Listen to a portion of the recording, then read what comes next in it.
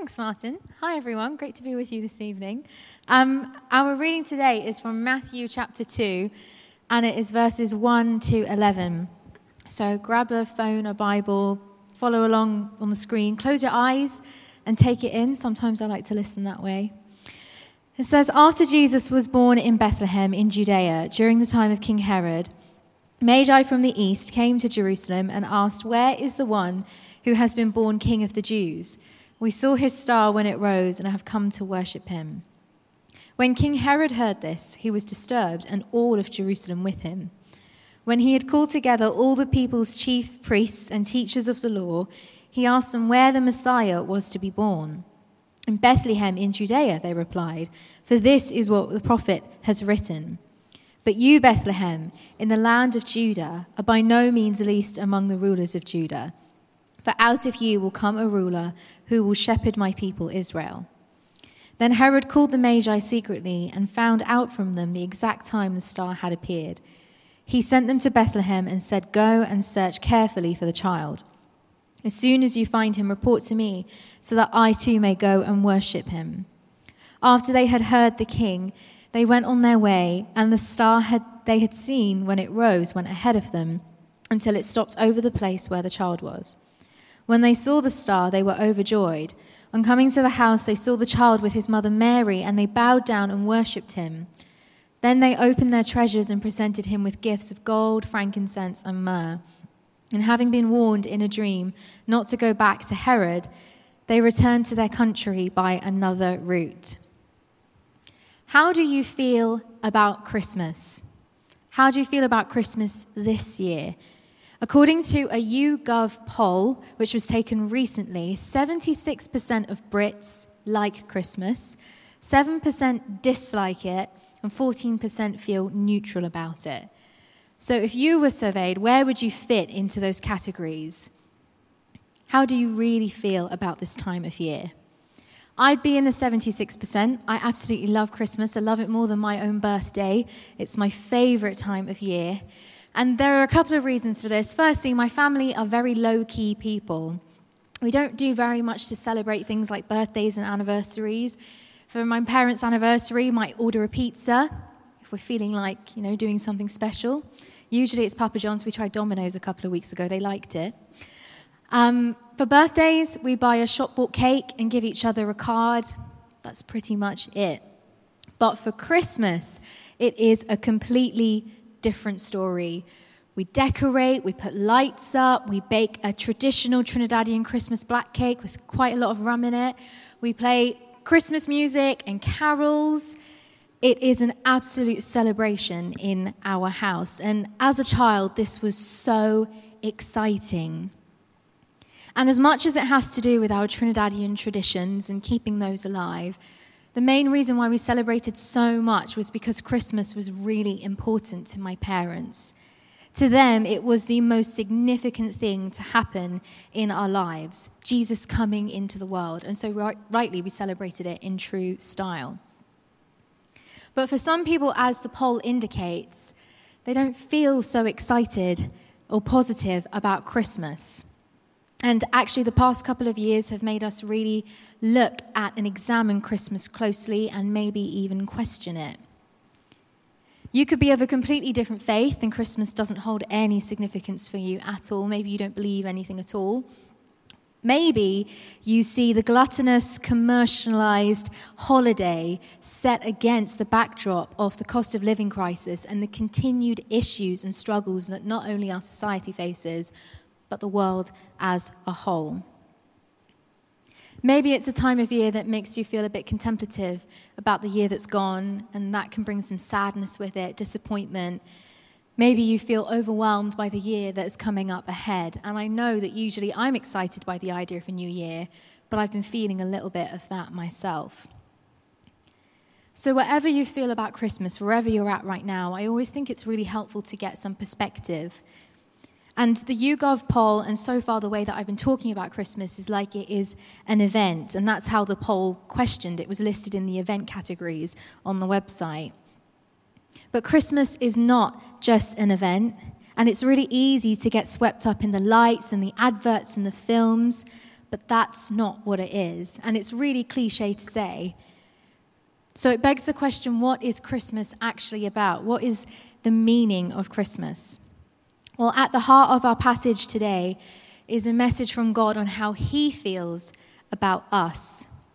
And we see the answer here, that the birth of Jesus we celebrate at Christmas is not just an event, but it is God showing us how much he loves us and giving us hope. It's about how he meets us. It's about the value that he places on our lives. It is God inviting us into a relationship with him through Jesus. And it's also about our response to God and Jesus as well. And that's why I love Christmas. So let's look at verses 1 to 2 and delve into this. Firstly, Christmas is about how God meets us and how much he values us. As we see in verses 1 to 2, it says, after Jesus was born in Bethlehem in Judea, during the time of King Herod, Magi from the east came to Jerusalem and asked, where is the one who has been born the King of the Jews? We saw his star when it rose, and we have come to worship him. As seen here, the wise men, as we know, were called the Magi. We actually did a survey before the service started. You say Magi, Magi, Magi. And we can see that they came from the east. And there's no real firm consensus on exactly who the wise men were. I don't really know much about them, and we don't really have any firm answers on what they did, who exactly they were, where they came from. And each tradition, whether it's Western or Eastern, will give them different names, different ethnicities. Usually we talk about 3 kings. They give 3 gifts. But some traditions actually see them as a group of 12. The time of year that they visited Jesus is debated. And some of that you may be familiar with. But what we can know from looking at this passage is that the Greek word magi, or magi, often translated as wise men, actually gets its origin from a Persian word, which means and denotes that they were from a religious group that were astrologers. So they actually looked at and studied and followed the stars. And again, the word east leads some people to think that they were Persian philosophers or priests. From verse 2, we can see that it was telling they were familiar with the stars because they used a star to find and follow Jesus. So these mysterious figures, they're quick to appear on the scene, then they disappear quickly off the scene again. It's really easy to overlook them. And I know that I've done this previously too. But the message here is clear that God doesn't overlook anyone, and no one is beyond his reach. It says in verse 4 that when Herod had called together all of the people's chief priests and teachers of the law, he asked them where the Messiah was to be born. And they replied, in Bethlehem in Judea, for this is what the prophet has written. And then they recall a verse from Micah, which talks about Bethlehem and a ruler that is to come. So none of these chief priests or religious teachers, even though they had this sound knowledge of the scriptures, understood Jesus for who he was or paid him any attention. But the wise men, on the other hand, right from the start, recognized Jesus' significance, even if they didn't fully understand who he was at that moment in time. The wise men, in contrast, are the ones who travel from afar to come and seek Jesus out, compared to these chief priests in Jerusalem who are disturbed by the news of him and don't even bother, despite literally that they're on his doorstep. So even though they're not Jewish believers, despite coming from a completely different place to Judea, even though they've been dabbling in the stars and believe something different and are strangers in a way, God knows each of them and he reveals himself to them. He speaks to them, he calls them, he guides them to Jesus, where they bow down and they worship him. Do you see yourself as worthy? Is the story you're telling yourself not a very nice one? That you're not good enough, that you are a bad person. Maybe you're looking back on the year that you've had and the disappointments or regrets, and you're thinking ahead to the year to come and it's not looking bright. Likewise, are you looking at the people around you who you really want to come to faith and our world, and are you losing a bit of hope that that will ever happen? Don't. The message here is clear that Christmas is a very reminder that God values each one of us and he loves us so deeply. The message here is that God is for all. He doesn't discriminate, he doesn't exclude, he doesn't overlook, he doesn't neglect, forget, or reject us. He gave the entire world, while we were still sinners, while we didn't even know him, his one and only Son. Christmas is a reminder of how much we mean to him, his generosity and his kindness towards us. So it doesn't matter what we've done, what we've said, what we've thought. It doesn't matter how bad we think that we are, or undeserving or unworthy. The reality is that for God, we are enough. And not only does God value us, but he actually comes to meet us. We may read of the star in this passage, and it sounds a little bit obscure and weird, and lots of people have looked into the star and tried to figure out exactly what it is and what it means and what it was at the time. But what we see here is that God uses something that the wise men are familiar with in order to reveal himself to them. Even though they started by believing in the authority and the power of the stars, God uses those very stars to guide them to the truth, to guide them to Jesus.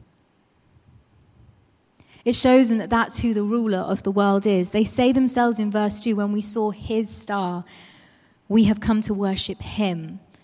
The stars belong to God and they were under his dominion. When has God ever spoken to you in a strange and obscure way, but it made total sense? I want to share a story really quickly about a time where he did this with me, and it's one of many, but it is really fitting because it fits with our reading today, that God values us. A couple of years ago, it was back around like 2018, just before I started my job here. I'd come back from Disney World. I had a job out there. That's another story that I could tell you about another time. And I thought it was going to be the best job I ever had, and I was going to move out to America and work there. It was awful. I hated it. I came back with really bad anxiety, really, really bad anxiety. And on top of that, because I was feeling anxious, I knew that exercise was really good for you, so I decided to go to a boxing class and get moving, get fit, get those endorphins going. And I went to the exercise class, and I was doing the warm-up in the first 5 minutes, and I jumped off an exercise box, and my knee went pop, and I couldn't move. I was lying on the floor holding it. I was like, what have I done?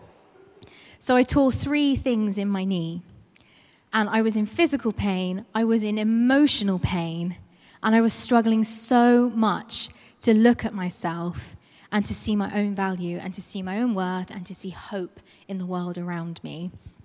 And one day I was going to see my grandma, and previous to this, my mum knew how I was feeling. So, people give out those flyers in the streets, and it's like, God loves you, have one of these. My mum loves collecting those and bringing them home. We've got a little stash. So she gave this one to me, and it said, "You are special." So I read it, and I thought, oh, that's really nice. Yeah, it speaks to me. This is really comforting. But a couple of days later, I was walking to go to my grandma's, and I was hobbling, like looking down at the ground, feeling awful. And there on the floor was this flyer that my mum had given me, and it was all trampled and trodden on, and I thought, is that mine? Have I dropped it? Did I bring it with me? But it wasn't. It was just chucked there. And I want to share with you the message of it today. You'll have to bear with me because it is a little bit cheesy, but at the time it spoke to me because it was exactly what I needed to hear. And to this day, I have this framed and hung up at home. It says, "You are special. Believe it or not, there is no one else that is just like you. Your physical appearance, your voice, your personality traits, your habits, intelligence, personal tastes, all these make you one of a kind. Even your fingerprints distinguish you from every other human being, past, present, or future. You are not the product of some cosmic assembly line. You are unique. But the most important fact of your identity is that God created you in his own image. You are special indeed. God has total interest in you as an individual. The psalmist wrote in one of his most beautiful prayers, "I will praise thee, for I am fearfully and wonderfully made." God knew you even before you were born. He had plans just for you, plans conceived in love. As you appreciate God's constant concern for you, you must begin to understand the awfulness of sin. He loves you so much, yet how often have you gone your own way, turning your back on him? Through sin, God's great design for your life is always blocked because his eyes cannot behold sin. But even in our sinful state, we are still precious to him. He sees us as individuals with great value. How else has God been speaking to you? How is he speaking to you right now? In the same way that we see God speak to these wise men, it's the same way he meets us in the birth of Jesus.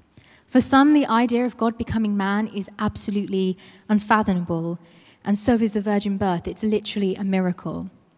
But just as God used the stars to direct the wise men towards him, something they understood, in the same way he sent his son into this world.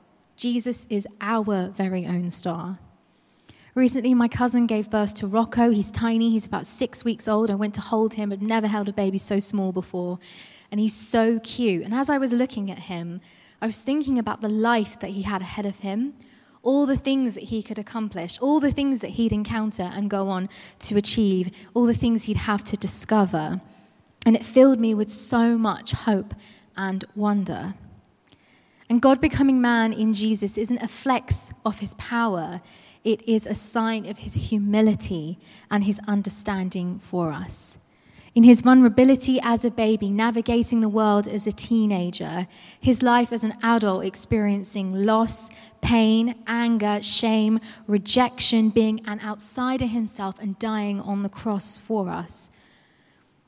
God became man and the wise men met him, and God became man so that we can meet him today.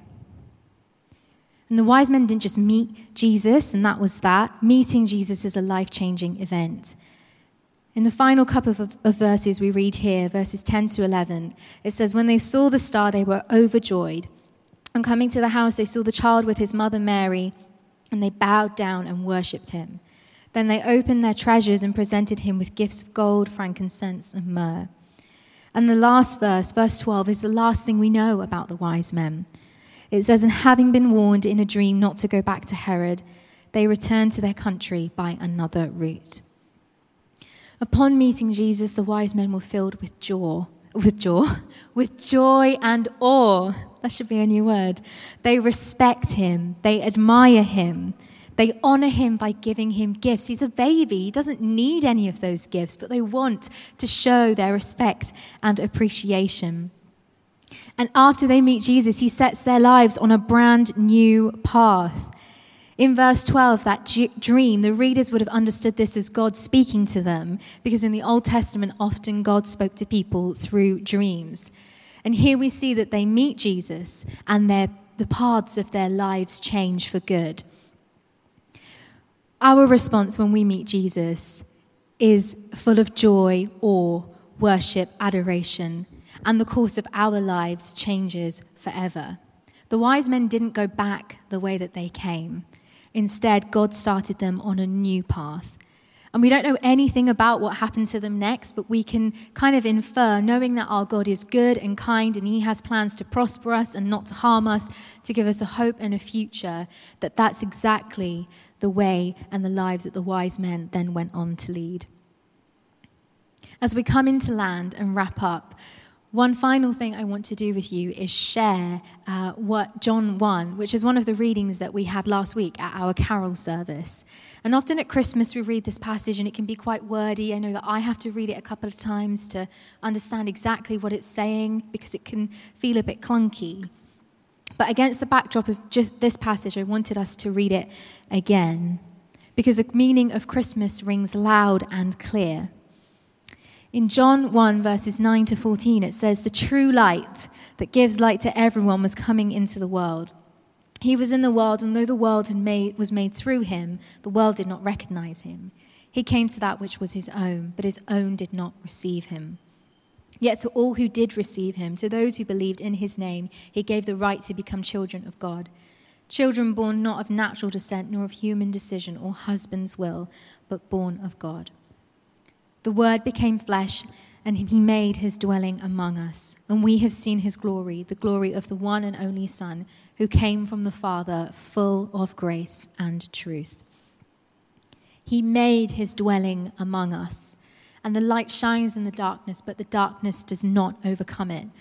We didn't have to be back then with the Magi in that specific moment in time to encounter Jesus and meet with him and have the path of our lives change forever, to know our true value and worth. He dwells with us here today. He is the light constantly shining for us, guiding us. And this is the message of Christmas. It is our hope that our futures are bright and the reminder that we are never alone. Let's pray.